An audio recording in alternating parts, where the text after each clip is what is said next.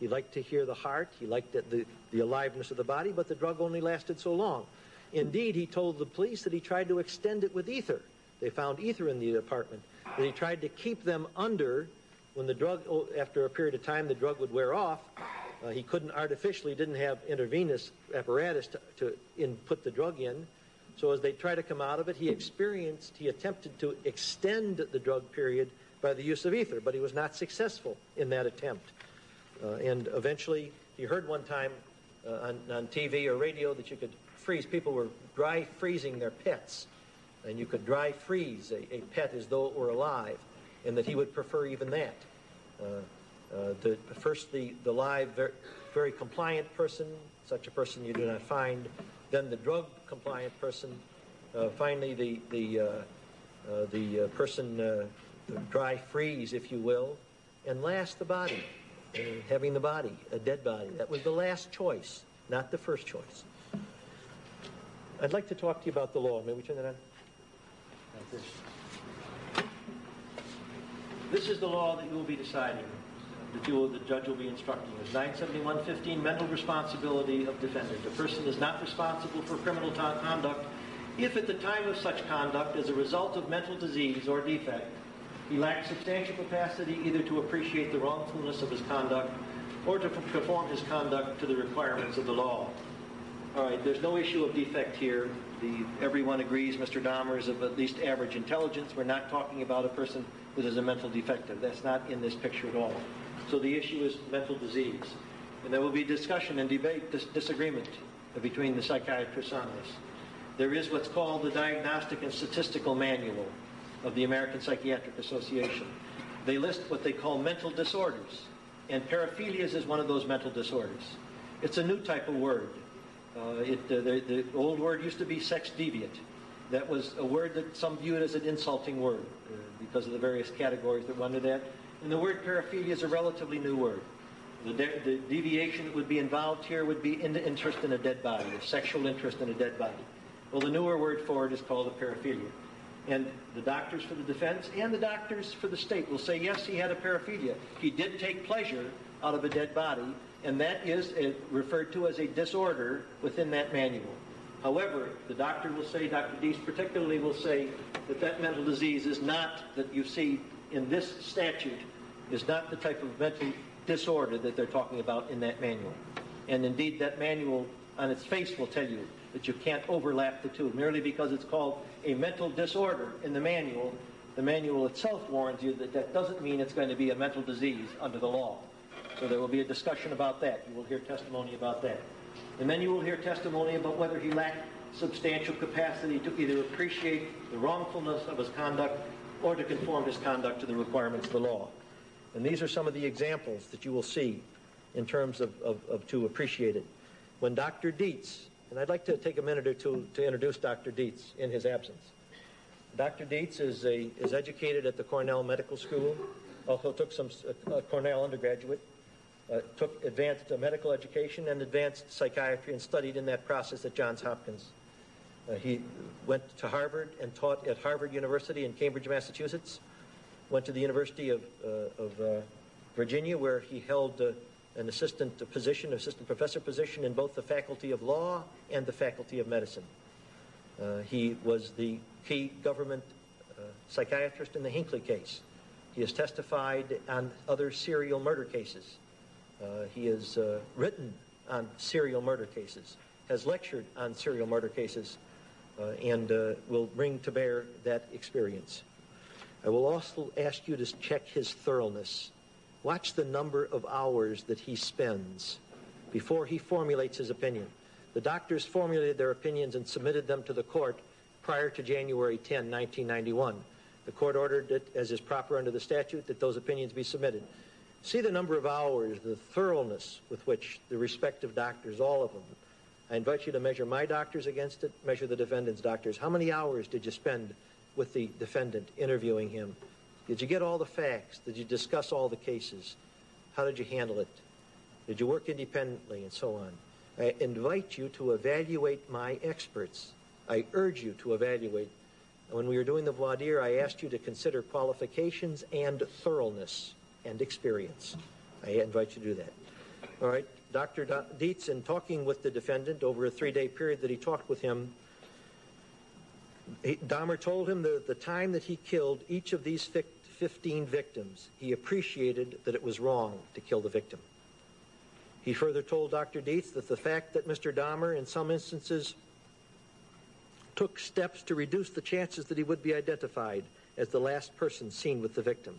We're talking about his knowing that it's wrong. He doesn't want to be seen because he knows that it's wrong. The fact that Mr. Dahmer in each instance committed the charged offense in a private setting, hidden from the view of others. You sometimes have heard of an irresistible impulse. There was a case in Michigan of a person, an angry man, rushing into a crowded bar and shooting someone else when he heard that this man had violated his wife, going right in front of a crowd and shooting somebody. Hidden, and that Mr. Dahmer, all these cases, all these incidences were done out of view. The fact that Mr. Dahmer found it necessary to drink alcohol to overcome his inhibitions against killing the victims. He told the psychiatrist how he had to drink the alcohol to get down his inhibitions before he would go on killing. The fact that Mr. Dahmer feared being caught in the killing of a victim or in the presence of a drugged, comatose, or dead or dismembered victim. Didn't want to be caught there because he knew it was wrong, obviously. The fact that Mr. Dahmer took elaborate steps to destroy evidence of his crimes and to hold it, to get rid of the bodies, and to hold it secure against discovery by others, including his techniques for disposal of bodies, and for at one point he concealed the head in various cases and so on, how he secured his apartment, how he locked it, how he marked it that it was protected with an alarm, how he had an alarm, how he put in this dummy camera. All of it reflecting he knows what he's doing is wrong. If he thought it wasn't wrong, he wouldn't be doing that, obviously. And then he painted the skulls. At one point, he painted the skulls because he was afraid someone would see them and think they were real. So we got some spray paint and painted them so that they would look artificial. You perhaps have yourself seen artificial skulls. In terms of whether he had the capacity to control himself, I think, ladies and gentlemen of the jury, at this particular point, he lacked substantial capacity to appreciate the wrongfulness of his conduct. Mr. Boyle did not speak to that issue when he lectured to you, when he spoke to you. I have spoken to it. I have told you that Mr. Dahmer said often when he was asked, yes, he knew that what he was doing was wrong. He said it to the police, said it to our psychiatrists, and I do not know if you'll see any evidence to the contrary. All right, what about the capacity to control? Did I kick that free? That light? Would you turn it on as if that's possible?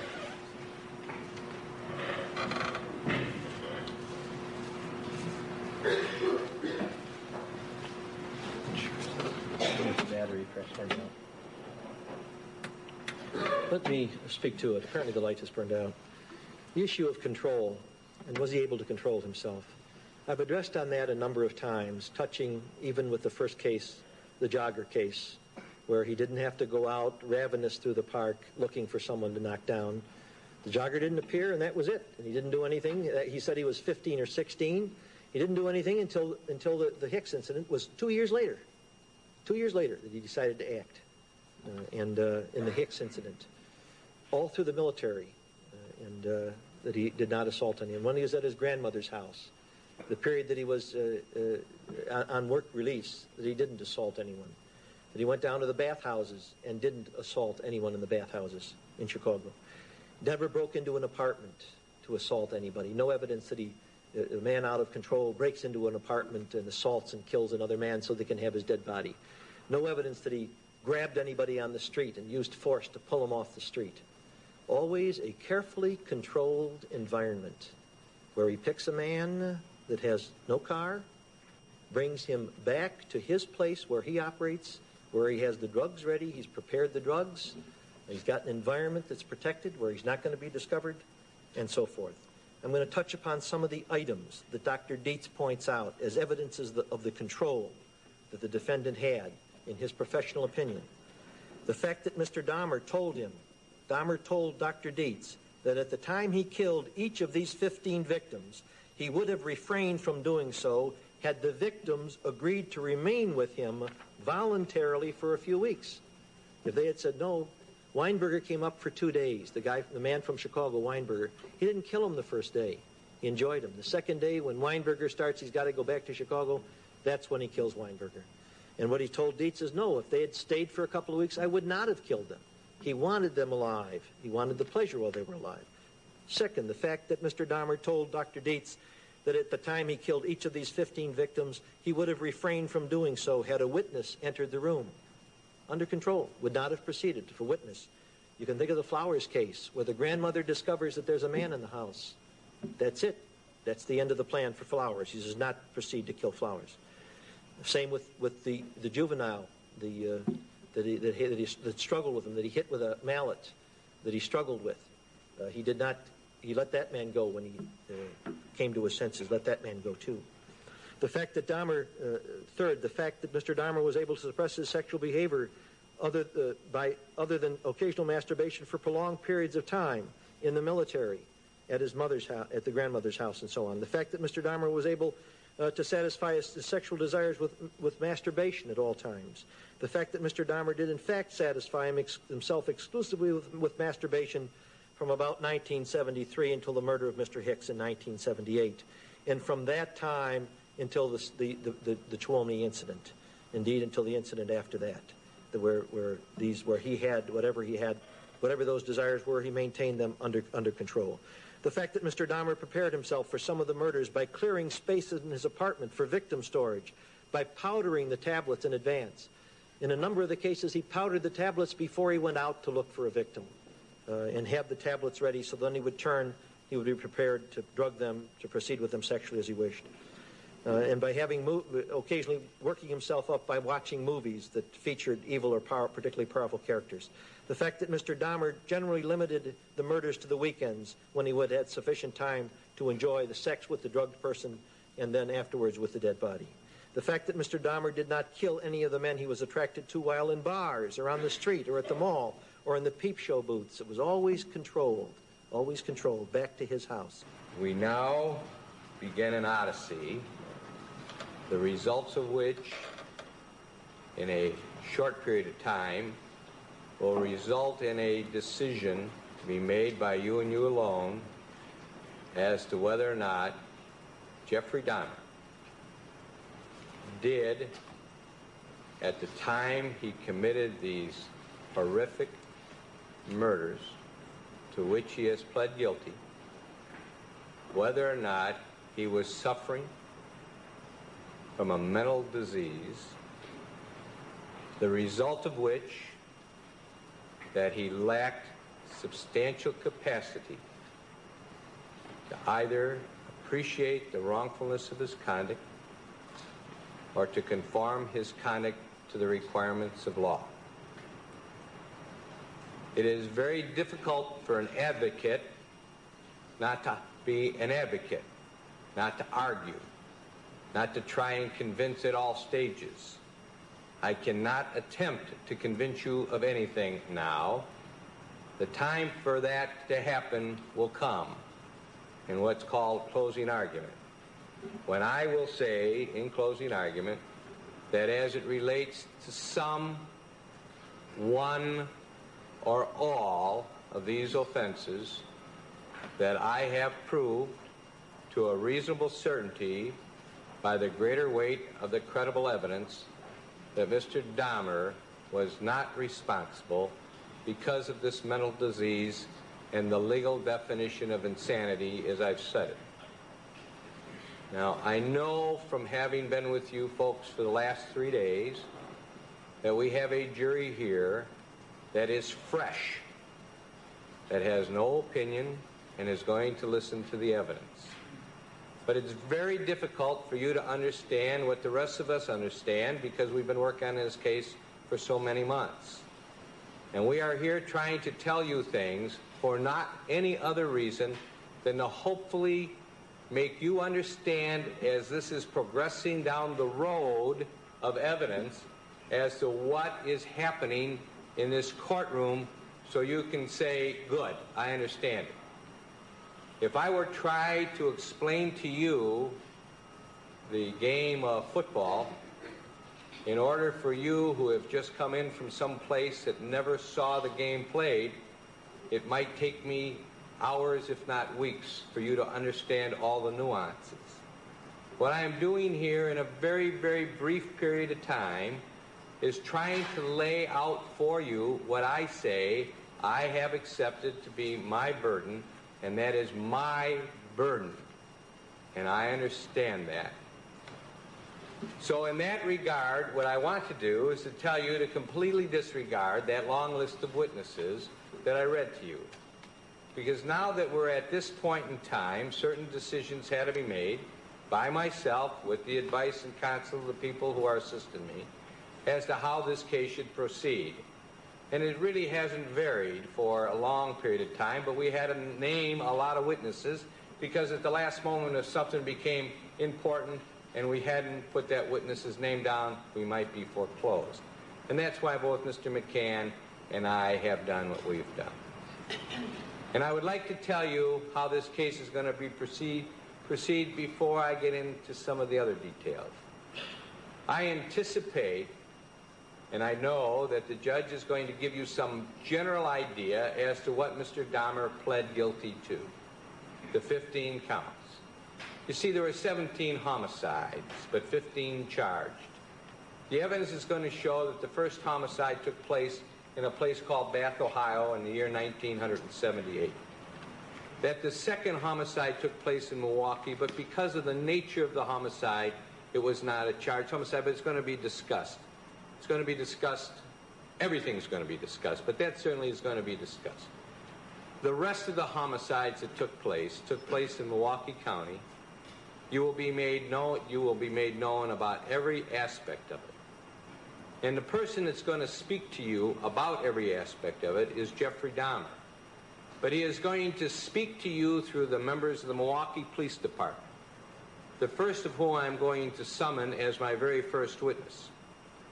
And that is the detective and or detectives, depending upon how they want to split up the testimony, who are going to read a very, very, very long confession to you. And this confession is going to have details that will cause you to be uncomfortable, but I'm sure that you will listen to the words for the purposes that you must know all of this information. Because subsequent to this confession, Jeffrey Dahmer talked to a lot of other people. He talked to a whole bevy of psychiatrists and psychologists and others. And the reason he did that was because every citizen in this country has an absolute right to have it investigated as to whether or not when they did any act, that they were of sound mind. On the night of Mr. Dahmer's arrest, a man by the name of Tracy Edwards was present with Mr. Dahmer. The evidence is going to show that he was about to be the next victim. Through fate, he did not become a victim, and the saga of Mr. Dahmer ended at that time, and in fact began at that time. It was subsequent to his arrest, very shortly thereafter, as the police will tell you, as Detective Murphy or Detective Kennedy will tell you, that Mr. Dahmer confessed to all, to everything. As best he could, under the constraints that he was placed in, he gave a full and complete statement to the Milwaukee Police Department, to the officers from Bath, Ohio, to the officers from the West Allis Police Department, because in fact, acts took place in West Allis, and one act took place in Bath, Ohio. And you're going to hear every bit of that. And I want to say unequivocally a number of things that I think the evidence is going to show. This was not racial. The evidence is going to show, after you hear the testimony of Mr. Dahmer as told to the Milwaukee Police Department, and as told to the doctors, Dr. Becker, Dr. Wallstrom, and Dr. Berlin, that Mr. Dahmer's obsession was to body form, not color. It is also a fact, as you know, that there was a lot of homosexual tendencies here, and the obsessiveness of Mr. Dahmer was clearly in the vein of fulfilling his sexual desires, which happened to be of a homosexual nature. This is not a case about homosexuality. That even as an early teenager, he started becoming interested in bones of dead animals. He would take them home, he would bleach them, he would study them. None of this was discovered by any members of his family. None of the interests that he had were known to his family. The doctors are going to testify that basically his early years were unremarkable, no greatly different than most, but a few things different, that they will tell you what you might consider the import of that to be. It was when he was 14 years of age, as he has told the parties, and I'm confident at this juncture when Detective Murphy and Detective Kennedy testify, you will get some understanding and you will be able to judge the credibility of Jeffrey Dahmer in his dealings with all the parties concerned. But it was when he was about 14 years of age, he first came up with the idea of using a corpse for sexual purposes. He fantasized either having a corpse or a mannequin to use, and it was at that time that he had his first actual consensual homosexual encounter with a peer. He discovered his homosexuality and accepted it. He will tell you through the doctors he didn't understand it, but it caused him no concern other than the fact that he realized what he was. It was while he was in high school that this fantasy of his, doing things with dead things, started showing up when in a biology class he dissected a baby pig and took the head home with him, took the skin off and kept the skull.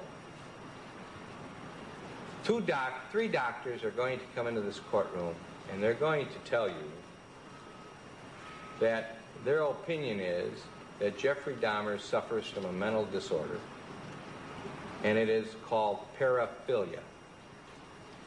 Without my trying to be a doctor and defining it for you, except generally, paraphilia is an arousal of a sexual nature to an inanimate object, a body part, or a process. And this paraphilia, there's all kinds of paraphilias. And the doctors are going to tell you about the different kinds of paraphilias.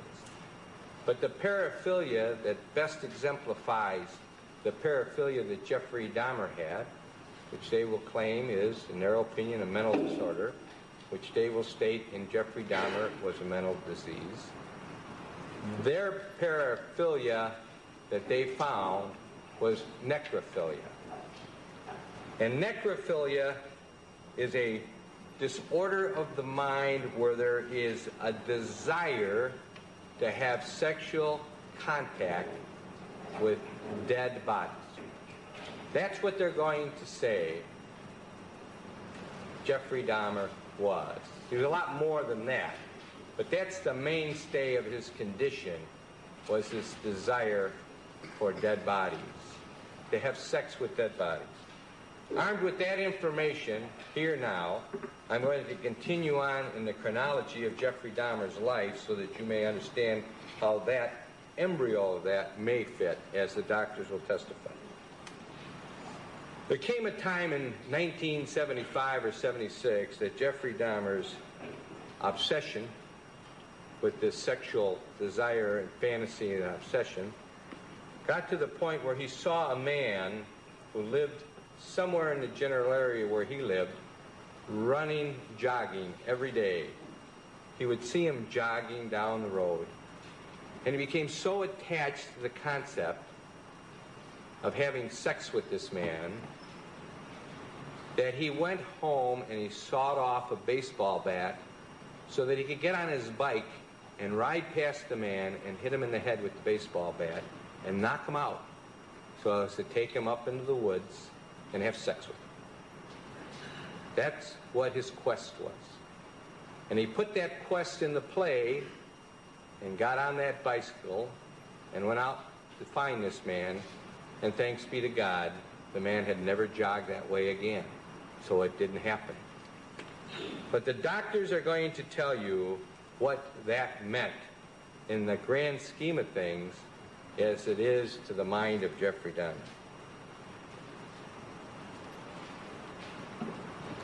Beginning when he was about 16 years of age, and this would be in the years of 76, 77,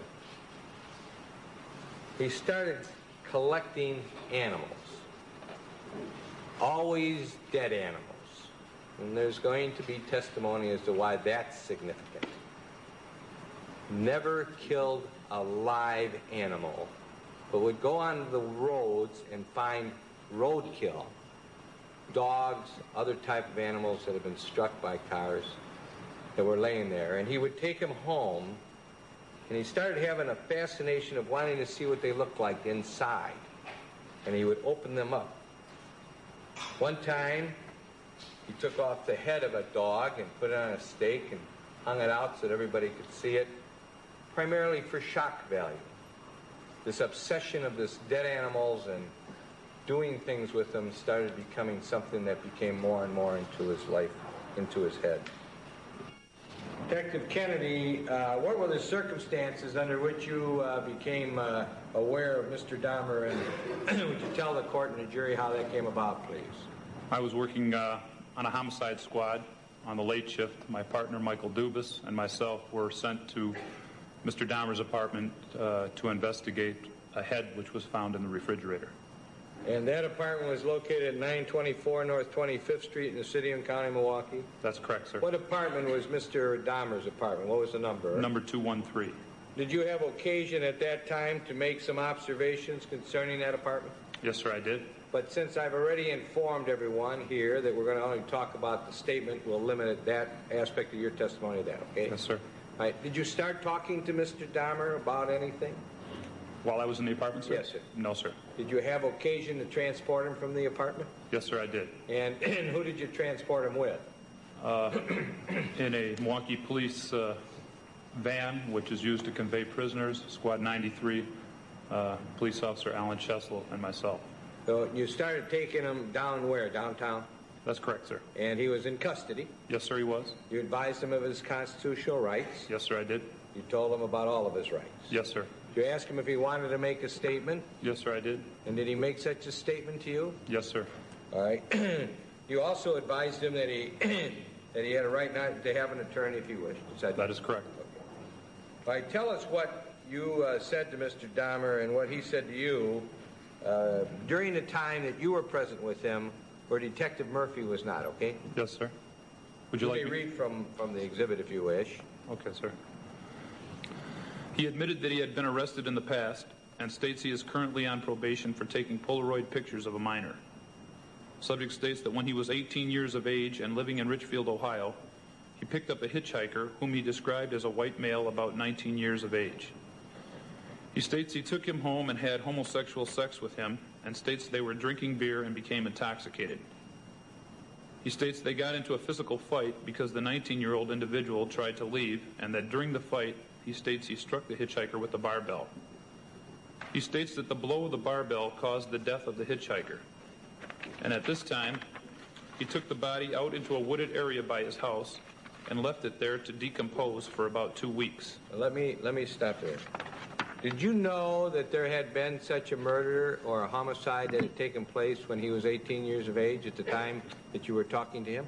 No, sir, I did not. So he volunteered at the commission of a murder?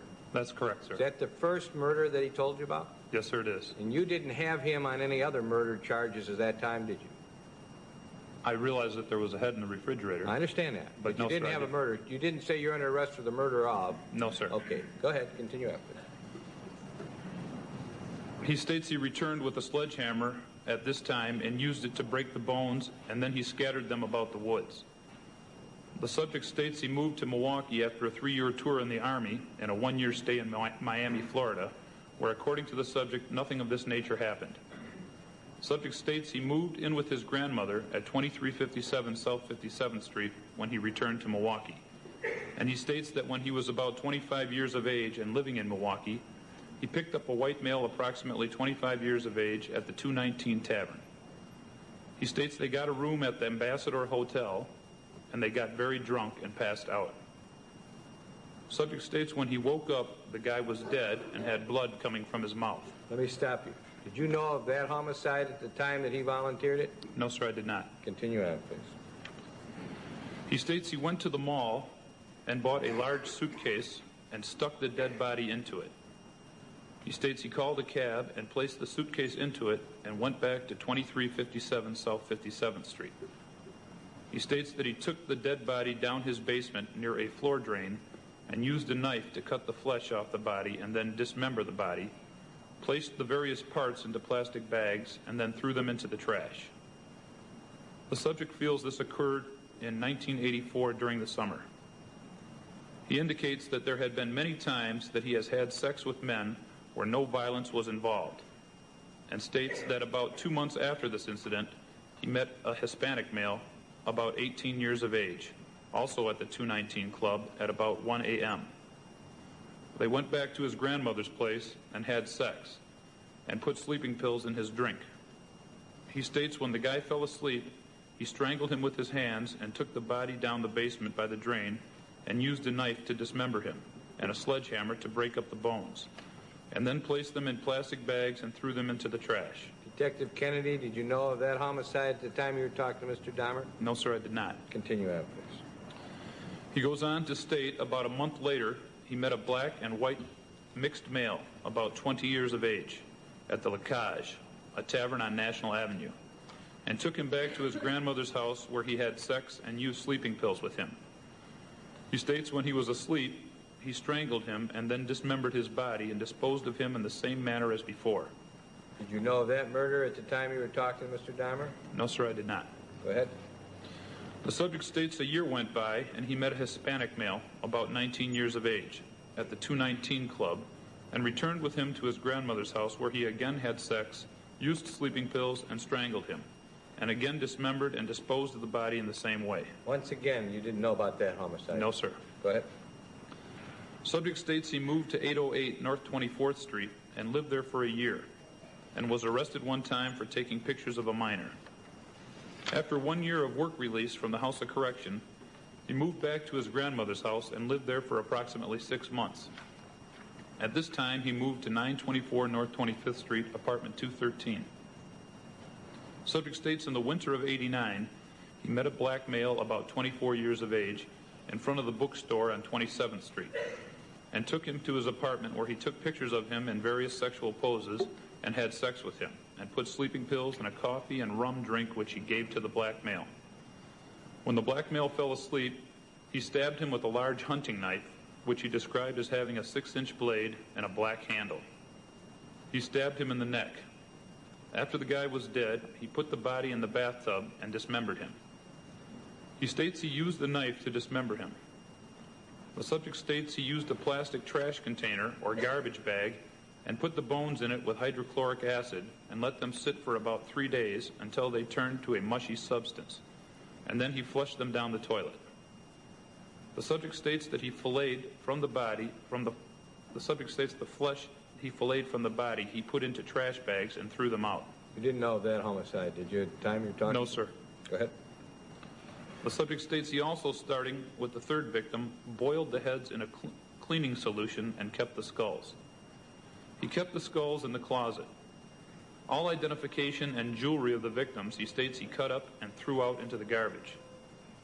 The subject states about 2 months later he met a black male about 20 years of age around Wisconsin and Water and walked home with him and again had sex, used sleeping pills, which was placed in a coffee mixture, and strangled him. He then dismembered the body and disposed of him in the same manner as before. You did not know of that murder? No, sir. Go ahead. Subject states he began getting quicker at cutting up the bodies. The subject states about 1 month later he met a tall black male about 26 years of age at the C'est La Vie, and they took a taxi home to his apartment, and he repeated the same scenario with him, but did not boil and keep his head. The subject states this was due to time constraints. Subject states about 6 months later he met a black male about 20 years of age while in Chicago and rode back to Milwaukee by Greyhound bus. He states before this he met a Chinese male about 15 years of age at the Grand Avenue Mall. This was around May or early June. He states they took a bus back to his apartment. It was during the day or the afternoon. He states the Chinese male posed for Polaroid photos, and then he gave him sleeping pills and the coffee and rum drink. After he passed out, he strangled him and dismembered and disposed of his body parts in the same way as before. Once again, these last 2 or 3 murders he's talking about, you had no idea about. That's correct, sir. Go ahead. The subject states that the body parts gave off an awful smell in the trash, but no one ever did anything about it, so he just kept following his usual procedure of disposal. Regarding the black male from Chicago, he states that he repeated his usual actions with him. Regarding the head in the refrigerator. Now, let me stop you there. At the time that you were there, and understanding we're talking primarily about the confession, there was a head found in the refrigerator at his apartment. That's correct, sir. It was not identifiable as to whose skull that had been, correct? Not at that time, sir. Okay, continue talking. Regarding the head in the refrigerator, he states he met him, a black male about 25 years of age, at 27th and Wisconsin, and took him home and repeated the same actions with him. He states about 1 month ago, he bought a 57-gallon industrial drum and began placing body parts in it. Subject states on about 7/19 of 91, he met a white male about 25 years of age near Marquette University and took him home, had sex with him, gave him sleeping pills and the coffee rum drink, strangled him and filleted him in the bathtub, dismembered him, and placed the body parts in the industrial drum. Another homicide you did not know about. That's correct, sir. Go ahead. Regarding the Chinese male, the subject states that after giving him sleeping pills, he fell asleep, and he, the subject, went to the bar on 27th Street. He states that as he left the bar, he saw the Chinese guy running down the street naked, and the police saw him and stopped him. And he was not speaking any English, so he talked with police and said that he was a friend of his and that he was staying with him. At this time, he took the Chinese guy back to his apartment, gave him some more coffee and rum solution with the sleeping pills in it, and after he fell asleep again, he strangled him, dismembered him, and disposed of him in the usual way. He then boiled his head. He states it takes about an hour to boil a head. Regarding his last victim, he states that his ID can be found in the bedroom of his apartment. Was that a fact? That is correct, sir. Go ahead. Regarding 7/23 of 91. That's the evening or the early morning hours when he was arrested. Yes, sir. The subject states he met a black male about 25 years of age at the mall on Wisconsin Avenue. He states he offered him $20 in cash to let him take some nude pictures of him. Once at his apartment, they drank rum, and he, the subject, got intoxicated. When you say the subject, you mean who? Mr. Dahmer. Okay. Subject states that he tried to put handcuffs on the victim, and the victim ran out and got the police. Subject states he is not sure what happened next because he was drunk. Regarding the handcuffs, he would ask his victims if they would allow him to take a bondage picture with the handcuffs on, and that is how he would get them handcuffed. The subject states there is an ID from the male he met on 27th and Wisconsin in his wallet. Is that a fact? Was that a fact? Yes, sir, it was. Go ahead. The subject states that all his victims knew that homosexual activity was the idea and possibly pictures. At this time, after the subject gave me this statement verbally, I advised him that I would like to write it down verbatim on paper. However, before I did so, I would like to get another detective to sit in and be witness to this statement. He stated he understood and that he wished to cooperate. And at this time, I went and got Detective Dennis Murphy, who entered the room. And together, we reiterated his constitutional rights, which he stated he understood, and that he wished to waive them in order to help us with this investigation. It was during this time that a 4-page confession was written out by myself, Detective Kennedy, and read back to the subject, who also read it, and then stated that it was accurate and true. And then he signed it, Jeffrey Dahmer. He also initialed each page of the 4-page confession. And should be noted that during this entire time that I spoke with the subject, Jeffrey Dahmer, he was given numerous cigarettes, 4 to 5 cups of coffee, 2 glasses of water, 2 cans of Coca-Cola. He was also allowed to use the bathroom upon request. This entire confession started at approximately 1:30 a.m. and finished at approximately 7:15 a.m. After the confession was completely written out, read over, and signed by the subject, he was asked if there was anything that he would like to do or if he was hungry. He stated that he was not hungry and probably will not be hungry for a long time. However, he would just like to sit and talk about the offenses a little bit more. The conversation which followed at this time has been recorded by Detective Dennis Murphy, and he will file a detailed supplementary regarding what was said during this interview. He stated the reason that he consumed the bicep because it was big and he wanted to try it. He then stated he didn't want to talk about it anymore. He also stated that he would masturbate in front of the body parts and the skulls that he would collect because it brought back memories of the victims. He said he would put these body parts in formaldehyde and he would boil the skulls to get rid of the skin. He had also spray painted several of the skulls. This will be reflected in separate reports. He So stated, what you're doing in that is saying that there's another report that goes into that. yes, several. Okay, go ahead. He stated that all the victims he killed, which he believed to be in the vicinity of 15, he did not keep 3 of the skulls.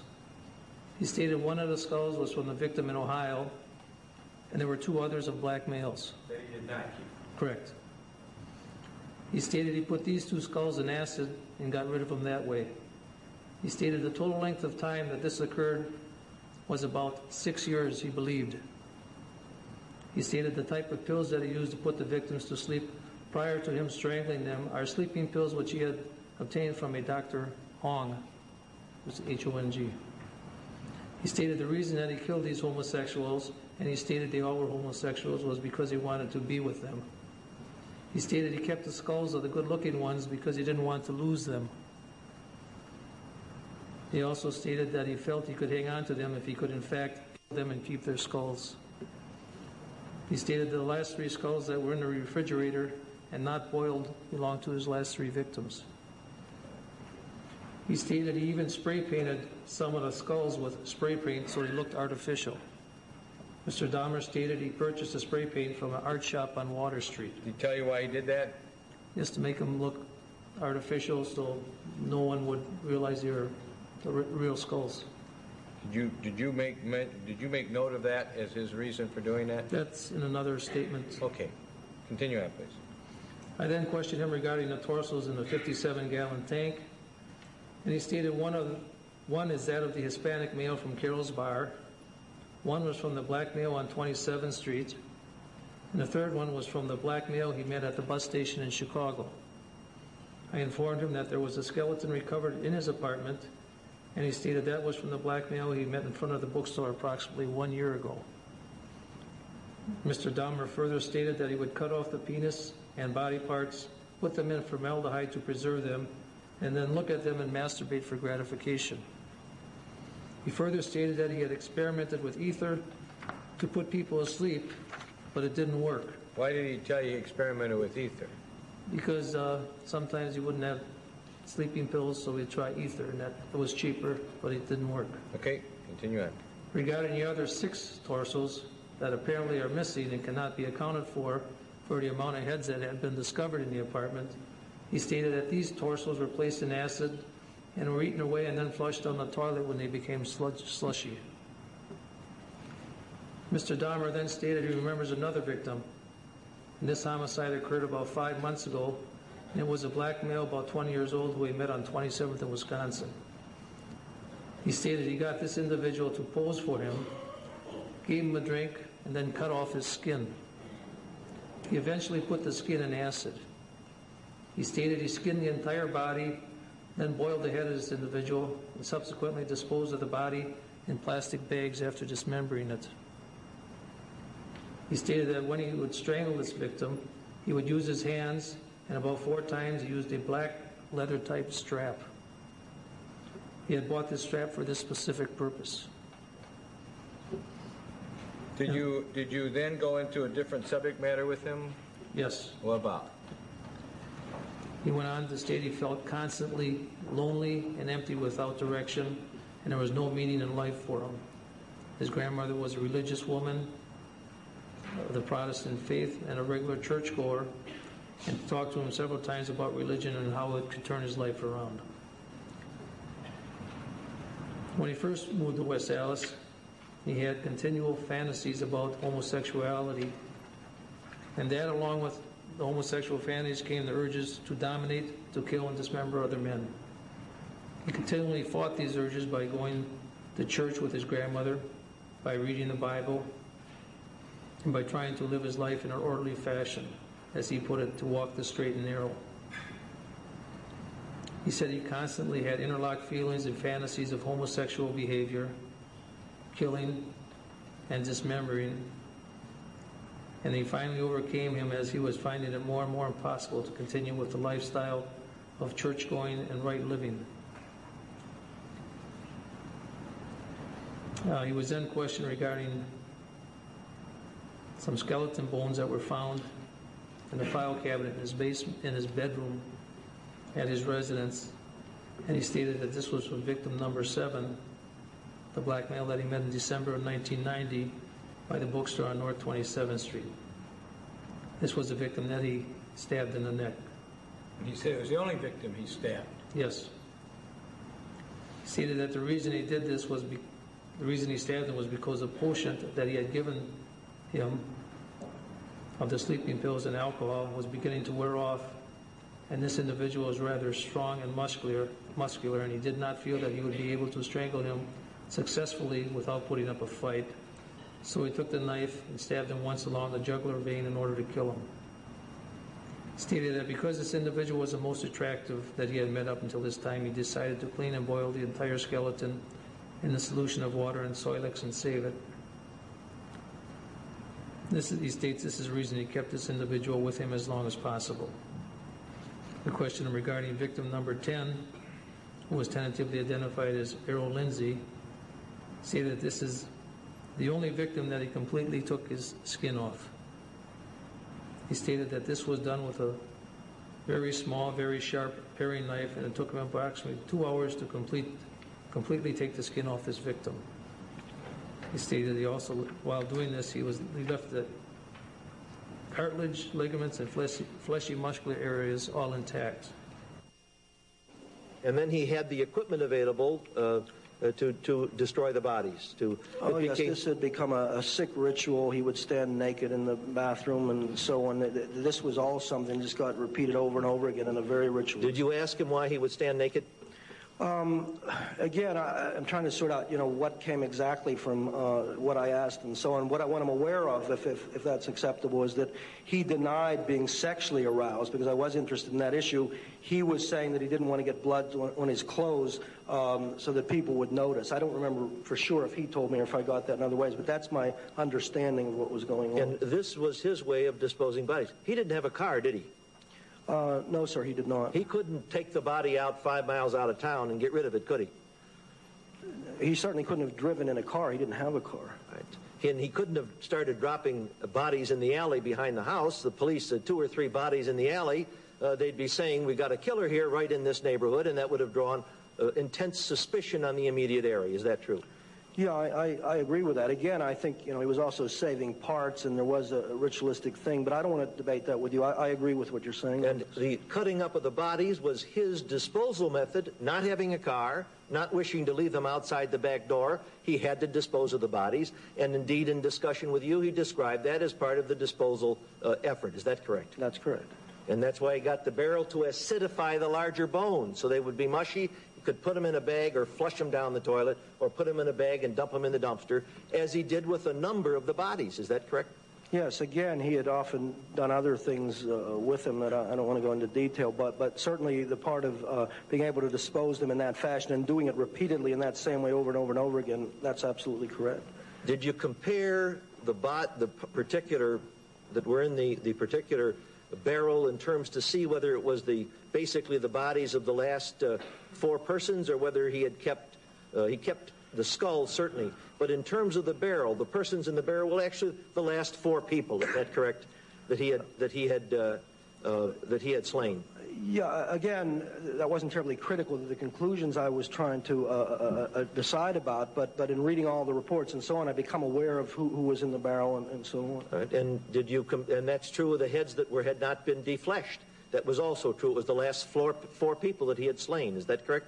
Again, I'm going by memory, but I'm sure you're being accurate, and I'm certain that must be correct. What I'm saying is that some of that he was saying, he's given testimony that in terms of getting tired, not taking any particular pleasure in getting rid of those bodies, that it was taking time, and that's that was part of his disposal program. The point I'm trying to make, Doctor, is that he didn't have a car to drop the bodies 5 miles away.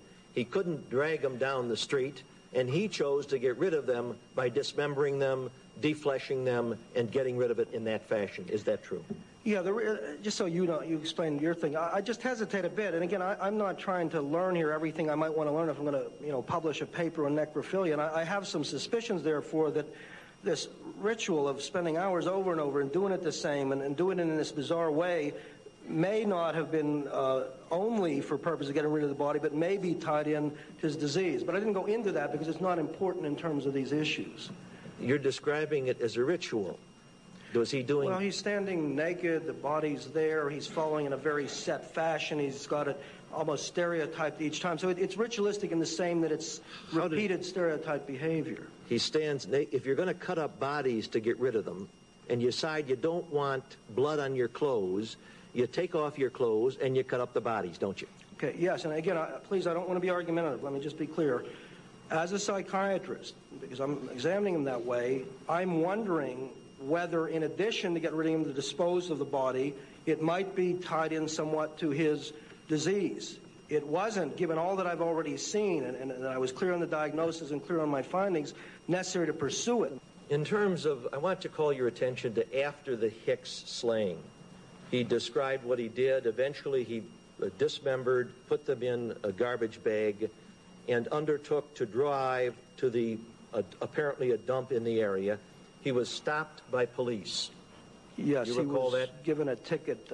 It's terrible irony for crossing. Did they at first think he was driving while intoxicated? Yeah, he was apparently quite nervous, as we can now put it together. He tells us, and he had the body at that time in bags in the back of the car, and the police stopped him. They even looked and asked him what was in the bags, and he said he had some garbage he hadn't gotten rid of. He explained he was up late because he'd been worried about his parents' divorce, and again, the poor officer couldn't have known this, but he ended up getting a ticket for driving on the left side of the road, and he was allowed to leave. And he maintained, here is a man 18 who was just killed the day before a man, has the body in the back seat in garbage bags, a police flashlight. He's stopped by the police.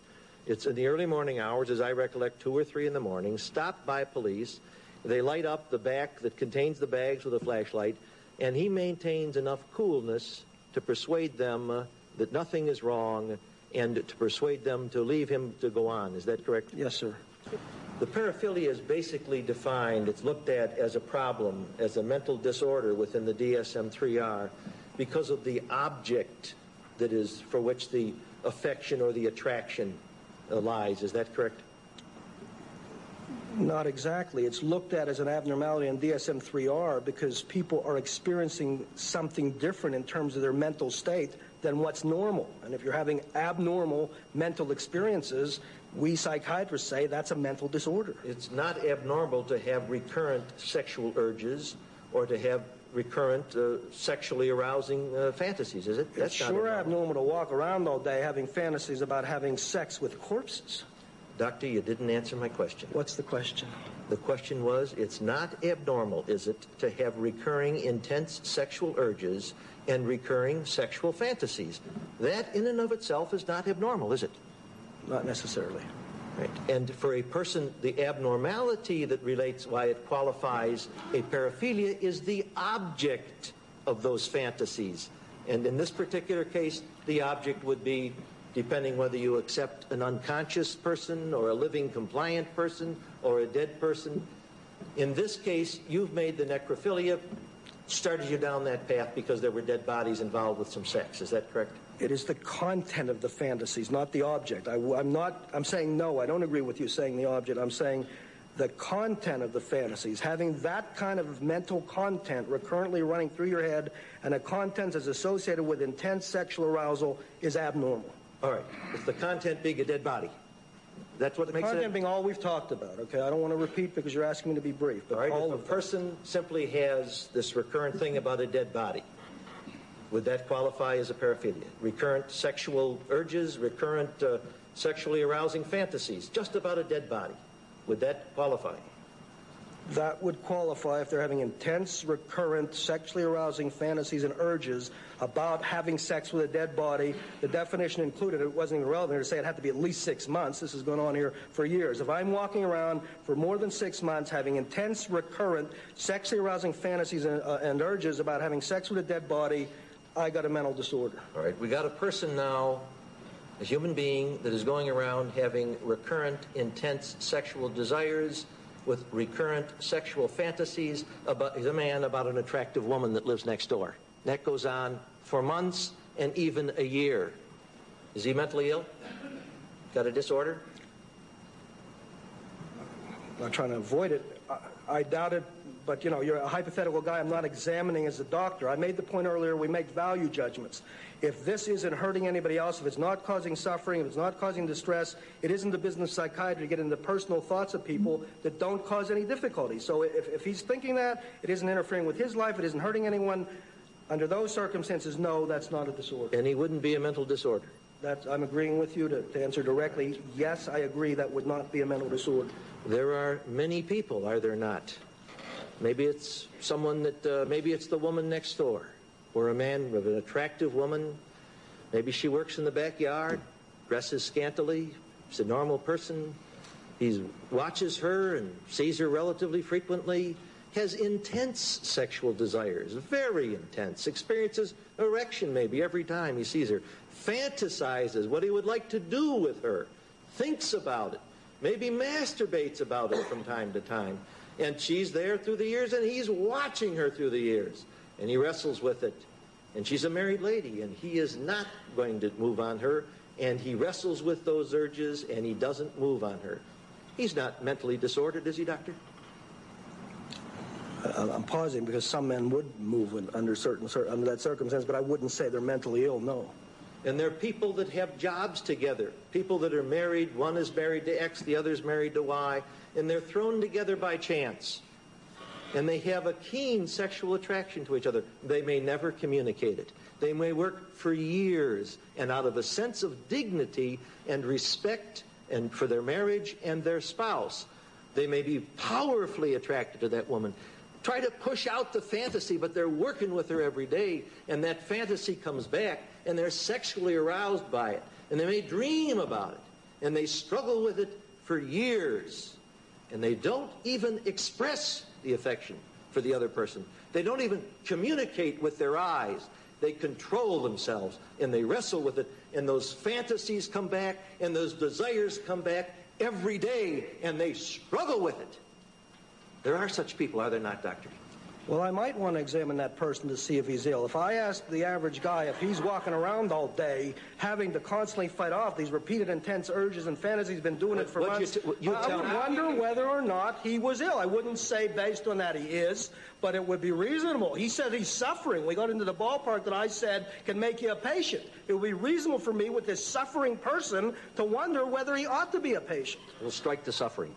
He's not suffering. You start taking enough of it away and make him a normal guy, I'll agree with he's a normal guy. All right, what I'm saying is, and you know what I'm saying is, that there are people that have intense sexual urges, that have recurrent, intense, sexually arousing fantasies. And I'm saying some of them may have a mental disorder. About women if it's a man, about one man after another if it's a homosexual, if he's a homosexual, about a woman towards a man perhaps, and we expect those. We don't call them mentally disordered people, and yet their desires are very strong, their fantasies are very strong, and they're not considered mentally disordered for that, are they, doctor? Well, I think I've answered your question. And the answer is that they are not considered mentally disordered. Well, there were several answers because you phrased it several different ways, but I think I've responded.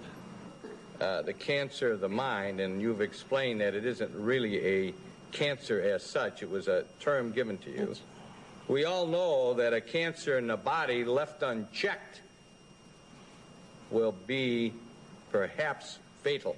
True? Absolutely. It grows. Mm-hmm. How about the concept of the cancer of the mind left unchecked? As a psychiatrist, what would you expect about that? Well, the same thing, and that's why I thought it was a useful metaphor. You know, in our society, we sometimes have the sense if you can't do an X-ray and show it, it isn't real. Depression is real and people suffer with it and they describe it and we can see in their behavior it's reflected and we as doctors try to deal with it. Mental disability, mental impairment is real in a variety of ways and there's been so much misunderstanding. Advocates now try to make the point just because the doctors don't have an x-ray yet doesn't mean that mental impairment doesn't really happen. That's why I felt this metaphor of cancer of the mind was so useful. The mind, metaphorically speaking, can become broken or impaired in a variety of ways.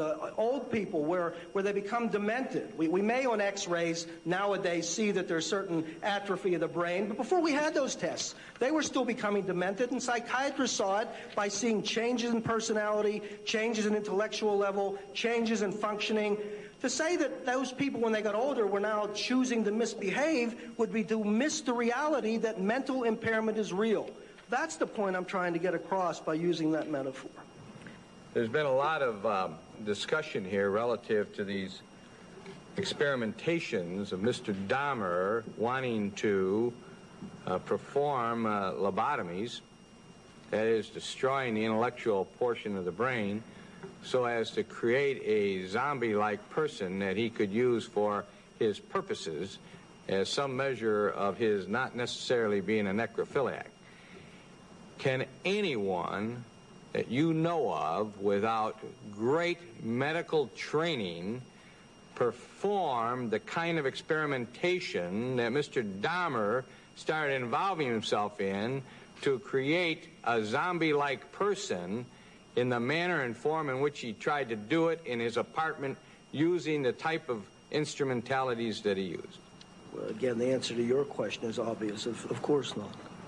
Now, assume that a person came to you and said, what I am doing in my house is using my children for experimental purposes, and I want to create them into something other than what they are intelligence-wise by destroying their frontal lobe. And what I am doing is drilling holes in their head and pouring liquid down there to destroy their intellectual functioning. What would you think about a person that would come to you and tell you that he was doing that kind of experimentation when he told you that his object is to keep them alive and create zombies? What would you think of that? Well, again, it's obvious. I'd need to be taking a very close look at whether or not they're mentally ill. Everybody would have a very high index of suspicion that they probably are. And then I'd set about, what we talked about earlier, the business of differential diagnosis to try to get a clearer and more sophisticated sense of what it was I was dealing with. A person who attempts to do that, under my assumption, is there any way that that person whose brain is drilled by a drill and liquid is poured into it, what's the chance of that person surviving in life? Well, if they got immediate medical attention, depends what was poured in, but obviously that's a very life-threatening kind of a thing to do. Have you ever, in the history of your course as a psychiatrist, run across a human being who tried to perform homemade lobotomies to create sexual objects? No, sir. Have you ever heard of it?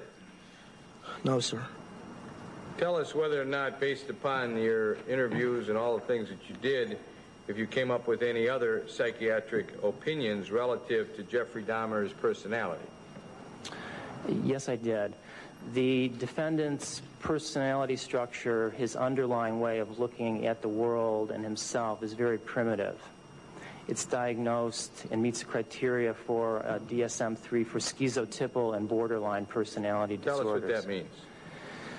That means that he has long-standing underlying disturbances in how he looks at himself and his relationships with other people. So problems with his self-image, the presence of bizarre ideas and preoccupations, impulsiveness, mood instability, frustration, intolerance. One of the hallmarks of borderline personality is a frantic attempt to avoid real or imagined abandonment, and that is something that was a mental process with him on every occasion. Standing alone, is that a mental disease? It can reach psychotic proportions. Those are two personality disorders that can reach psychotic proportions. They are the most serious in that sense. So it can be a mental disease standalone, and it may not be. Right. That takes an investigator like yourself to at least make an estimate as to whether or not you feel it's reached that proportion. That's correct.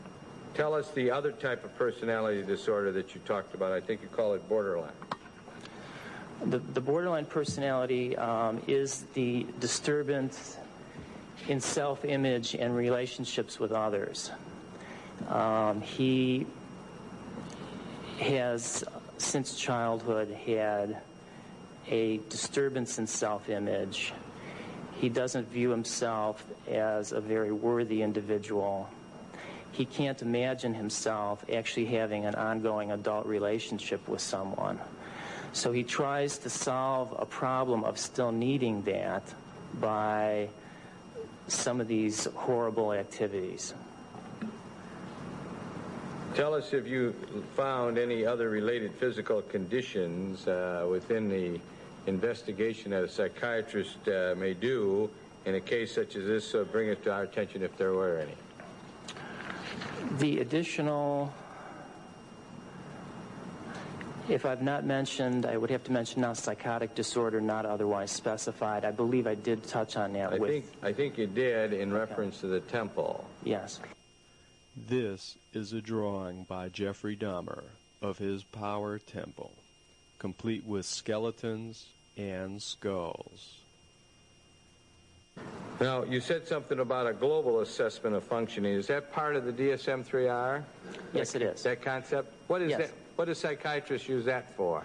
Well, they diagnosed that on axis 5, which is the final fifth axis, and that they use that to look at the person's overall level of mental functioning. A score of 1 would be the worst possible score you could get. The number 90 would indicate a level of mental health that most of us would hope to achieve. Okay, and where would you find Mr. Dahmer within 1 to 90? I found him to be in the lowest range. I coded him from 1 to 10, which is a scale, would be the lowest possible score range. What did you see that led you to conclude that? Is this done to a reasonable degree of psychiatric certainty? Yes, it is. Tell us what happened that caused you to do that scoring as you saw it, Mr. Dahmer. Well, I saw in him a present danger, a persistent danger of severely hurting or killing others, and some danger of hurting himself. There was behavior that was considerably influenced by delusions, along with extreme impairment in interpersonal relationships. Now, you mentioned that the defendant had an underlying personality structure. You used the word extremely primitive. Yes. Yes. Tell us what you mean by that, please. Well, the borderline personality, for example, is considered to be can be considered to be a level of personality development.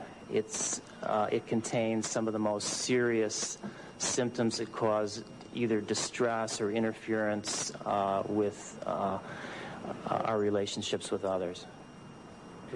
You indicated that you found, because of Jeffrey Dahmer's personal power center that you've described, this temple and what he was going to gain from it. Yes. Some psychotic disorder not otherwise specified. Why is that called not otherwise specified?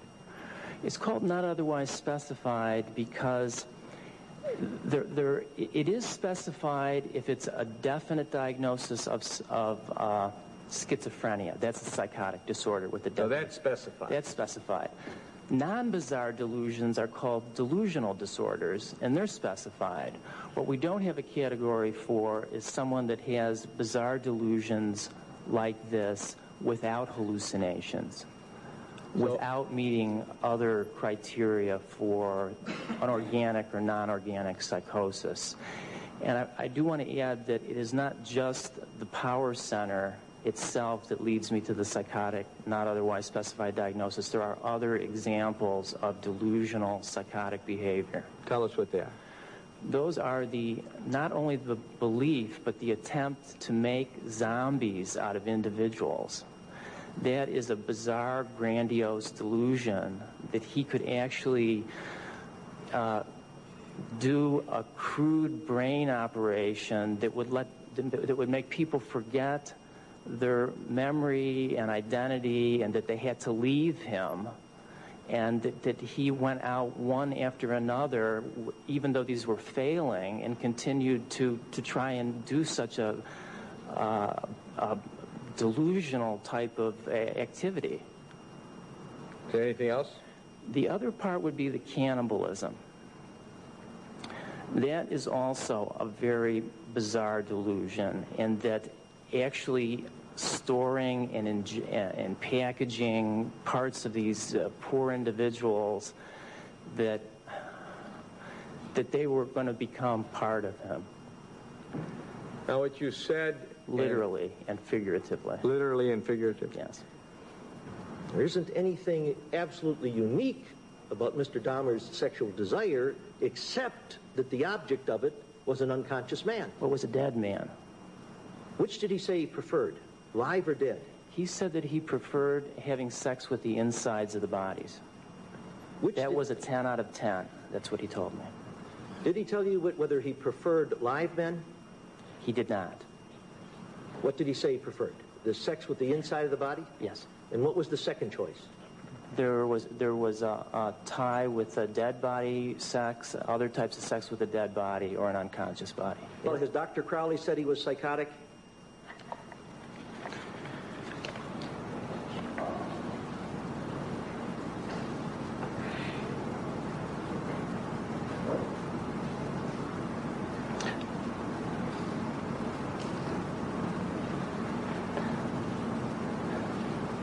May I read what Dr. Crowley says? Certainly may. I also told him that if he felt overwhelmed and suicidal and or so disabled by his anxiety that he was unable to do any problem solving, that he should go to the Milwaukee County Mental Health Complex for some inpatient treatment. And finally, despite his history of substance abuse, I will prescribe the anti-anxiety agent lorazepam, as well as doxepin for sleep and the depression. So here you have a suicidal patient describing possibly psychotic symptoms, and nothing is done except if you don't feel better in the morning, go to a mental health center for inpatient treatment. Let me put that to you again, Doctor. Dr. Crowley does not say that he is psychotic. No, he doesn't. He says certain manifestations that you choose to interpret as agreeing with you, although no other doctor has agreed with your statement. Of the number that saw him, including your experts, no other doctor has agreed that he's psychotic, have they? I'm going to object to him yelling at him. Why don't you just ask the question? Objection to the form of the question and the way it's presented with his voice. Doctor? Psychosis is not mentioned diagnostically in any of the reports. Doctor, there's probably, and I know you have... Except mine. Tell us what happens when you get up to the apartment. Tell us what you observed, what your senses told you. Okay, first of all, it seemed like a normal apartment. When we got inside, he turned off burglar alarms. I asked him why. First, it was a foul odor, okay? Tell us about that. What kind of an odor? It was just like an odor. I didn't quite know what it was. You know, he told me a sewer pipe had broke and management would take care of it. You know. And did you accept that? Yes, because I worked around at construction companies before, and when pipes bust, sewer pipes bust, they smell, you know. Okay. So I brought that. So you say your first thing you did was notice the odor. He opened the door to the apartment? Yes. And you walked in? Yes. He turned off something. What did he turn off? Alarms. Did you ask him about that?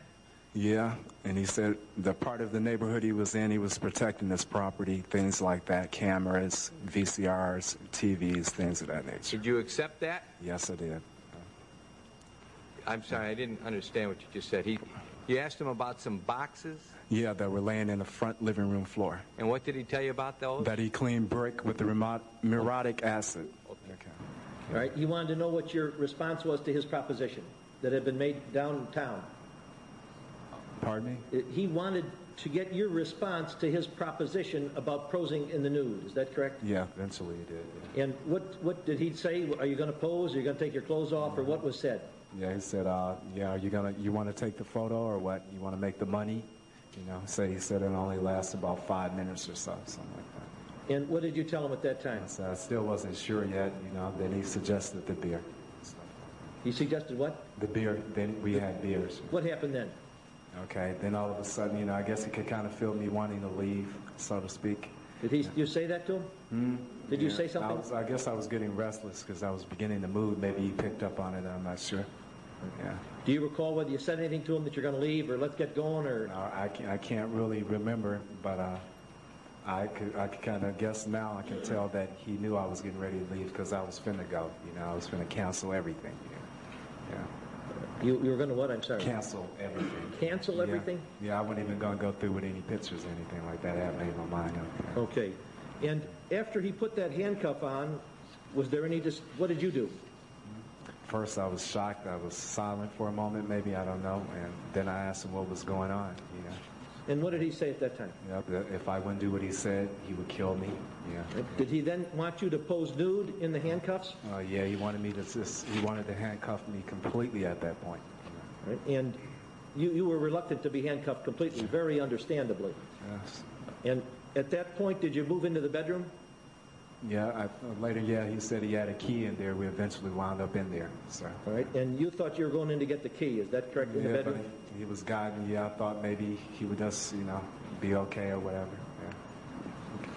Yeah. And when you got into the bedroom, at some point this knife was produced, is that correct? A knife was produced? Pardon me? A knife was produced by Dahmer somewhere in this process, is that correct? Yeah, while we were on the couch, yes, sir. All right. And so he had the handcuff, he was holding your cuff in one hand and a knife in the other. Right. And he moved you into the bedroom saying that the handcuff was in the bedroom, or the key, the key was in the bedroom? Yes, sir. All right, so you and he went into the bedroom. You sit down on the bed there? Yeah. And this is where you saw a barrel in the room? Yes, sir. All right. And was there any discussion about the barrel?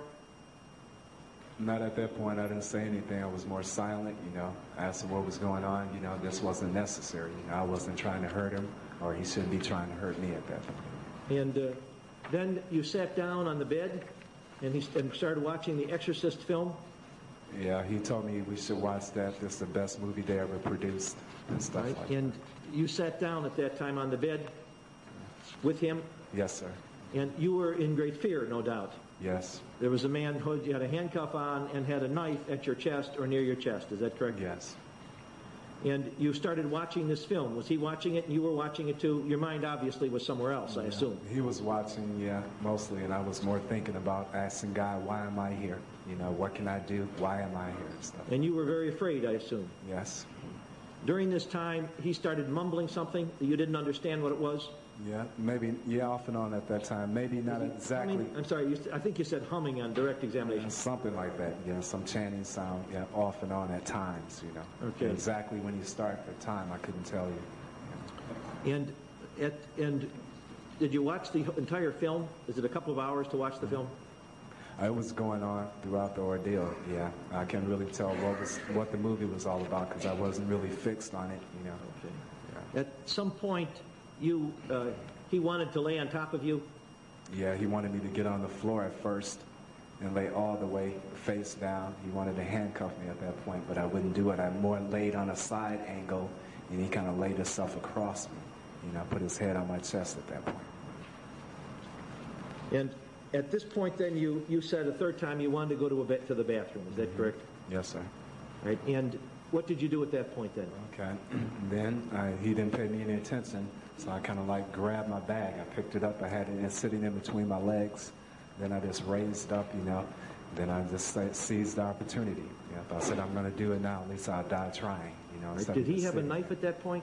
Yeah, but he had just relaxed, let go of the handcuff and everything. Like forgot I was there. Period. Yeah. Okay. And what happened then?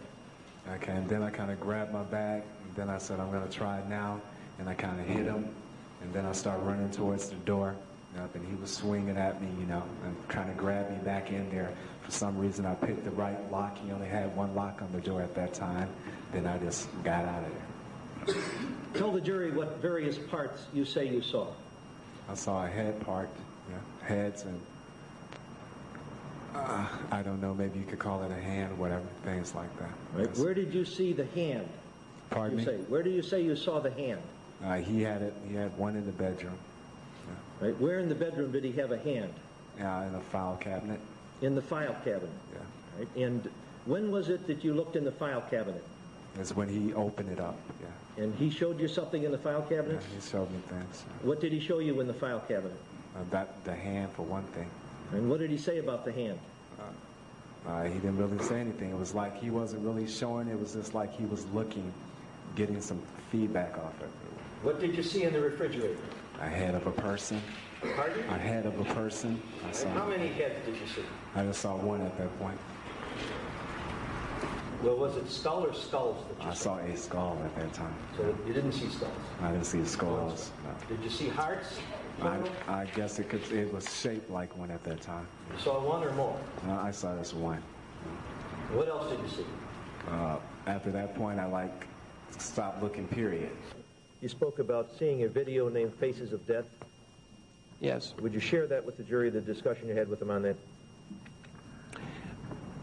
He told me that sometime after having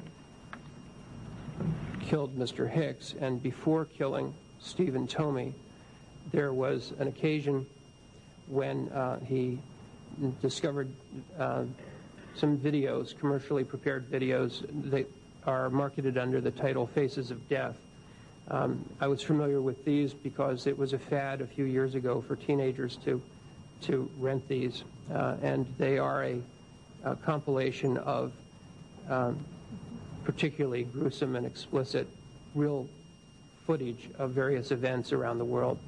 And Mr. Dahmer asked me if I was familiar with those and said that he hadn't told anyone else about this, but that he had watched those videos a couple of times before meeting Stephen Tomey and had rented them from ordinary video supply places.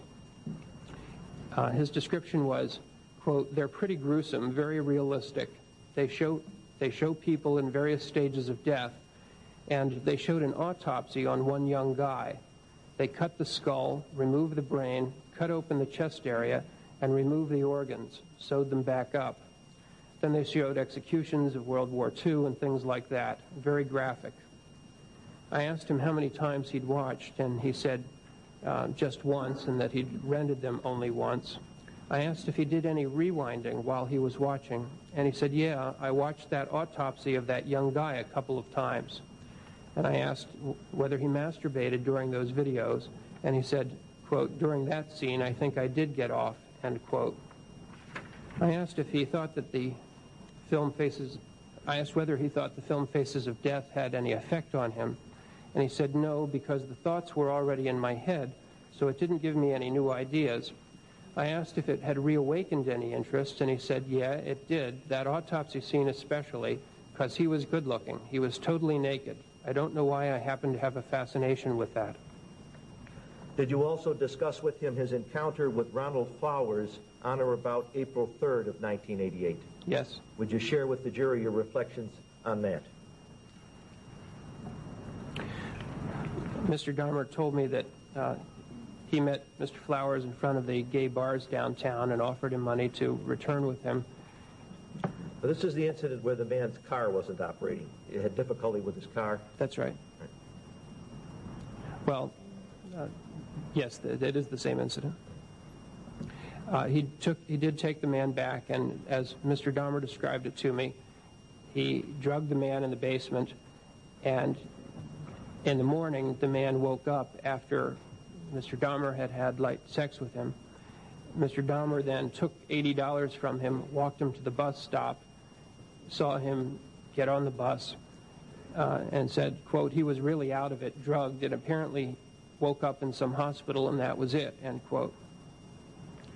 I asked him if he thought he was going to get caught for that, and he said, no, because I hadn't hurt him in any way. And I said, well, you drugged him and took money, right? And he said, yeah, I figured they would just think that he just lost the money and that he'd been drinking. And I asked, so that was no big risk to you? And he said, no. I asked if his grandmother had seen him with the man, and he said, yes. I said, what was her response? And he said, negative. That's one of the reasons shortly after that, I moved out to the 24th Street apartment. He had also told the police that when his grandmother saw him with this individual in the basement, he decided not to kill this victim. That such a decision not to kill someone because a witness had seen you with them would be an indication of his capacity to conform his conduct to the requirements of the law, and is consistent with what Mr. Dahmer told me about every one of the charged killings, namely that if his grandmother had walked in, he would not have committed the killing. On another occasion, Mr. Dahmer told the police that in the morning his grandmother saw Mr. Flowers there, at which time Mr. Dahmer figured that Flowers was too big and he didn't want to cause a commotion, and his grandmother had seen him, so he did not kill him, which again is an indication of the capacity to conform his conduct when it suits him to do so. Thereafter, he secured an apartment near North 24th and West Wells Street, and there ensued on September 26, 1988, involvement with a juvenile that we have referred to as SS. Did you discuss that incident with Mr. Dahmer? Yes. Would you share your reflections on that with the jury? Well, he told me that he approached SS because he liked his physique, and that he brought him back to under the pretext of taking pictures of him, and in fact did take pictures of him, that he drugged the young man, after which the young man fell asleep. I'm sorry, I need to correct that. The young man didn't fall asleep. He said that he did administer the drug, and that after the young man had gone home, he apparently had fallen asleep and his parents had called the police. I don't think that's exactly what had happened, because I've read the police reports of what everyone else had to say, but it is the case that after the young man left, he was discovered to be in an unusual condition of intoxication and brought to the hospital from where the police were called. But most importantly, Mr. Dahmer told me that he had no intention of doing SS any harm. And I asked, why is that? And he said, I had to be at work that night. And I said, which meant there wasn't time to really make it worthwhile? And he said, right. Now, I think that is an indication of his capacity to conform his conduct to the requirements of the law, in that this was a young man whose physique fit the desired profile for Mr. Dahmer. He had available to him the only apparatus he needed to carry out his usual plan, namely drugs and the privacy of his apartment, and yet he refrained from killing him simply because Mr. Dahmer had to go to work that night and wouldn't have had the time to enjoy the victim's body. So that informs us as to how strong the sexual urge is. It informs us as to how readily Mr. Dahmer is able to obey the law when he chooses to do so. Jeffrey Dahmer is here having pled guilty to 15 murders.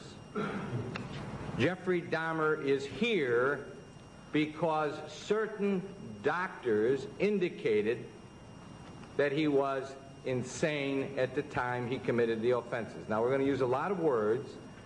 We're going to use a lot of words because a lot of the words say the same thing, but we know what the definition of insanity is in the state of Wisconsin, and you probably can recite it as well as any lawyer who's ever studied law, and that is whether or not a person at a given moment in time was suffering from a mental disease, and as a result of that mental disease, that person lacked substantial capacity to conform his conduct to requirements of law or appreciate the wrongfulness of his conduct. Now, the reason for that is clear, because some people can conform but can't appreciate, and some people can't appreciate but maybe can't conform. There is no wrongfulness of the conduct issue here. It has been admitted, it has been not fought, it has been accepted that I have not been able to sustain my burden of proof from the moment this trial started on the question of whether or not he appreciated right from wrong. He did. So I'm here to talk to you about whether or not this mental disease that we have proffered was met to a reasonable degree of certainty by the greater weight of the credible evidence. And if I have shown that, and I don't mean I like I'm on an ego trip, my job is, if I have achieved that, then the next question is, as a result of that mental disease, did he lack substantial capacity to conform his conduct to the requirements of law? And I submit to you that's the only question that you're going to have to wrestle with, because the mental disease was proven to a reasonable certainty by the greater weight of the credible evidence. You know, we got a lot of a la carte Americans in this country. They want to rewrite the Constitution. They really want to rewrite the Declaration of Independence. They want to tell you, well, in this kind of a case, forget justice. Come on, he killed all these people, forget it. It's all over with. He doesn't deserve the time of day. An eye for an eye, a tooth for a tooth. They're boat people, that's what they are. They should get on boats and get out of here and go live in a country where that kind of stuff goes on. It doesn't go on in America, because we live in a country where we all are entitled to liberty and justice. And justice is met by your verdict. Not by what I think, not by what Mr. McCann thinks, not by what these 7 doctors think or the judge thinks. It's what you think. That's what justice is. And whichever way you call it, it's justice. As long as we subscribe to the oath that we took. I have tried, in order to keep this thing to some kind of a logical explanation, drawn up the Jeffrey Dahmer human being. And this is what I see about this Jeffrey Dahmer as a total human being, a person who's into fantasy, drugging, keeping skulls in locker, cannibalism, sexual urges, drilling, making zombies, necrophilia, disorders, paraphilias, watching videos, getting excited about eggshells, drinking alcohol all the time, into a dysfunctional family, trying to create a shrine, showering with corpses, going into the occult, having delusions, chanting and rocking, picking up roadkill, having obsessions, murders, lobotomies, defleshing, masturbating 3-4 times a day, 2-3 times a day as a youngster, going and trying to get a mannequin home so he can play sex with a mannequin, masturbating into the open parts of a human being's body, calling taxidermists, going to graveyards, going to funeral homes, wearing yellow contacts, posing people who are dead that he killed for pictures, masturbating all over the place. This is Jeffrey Dahmer.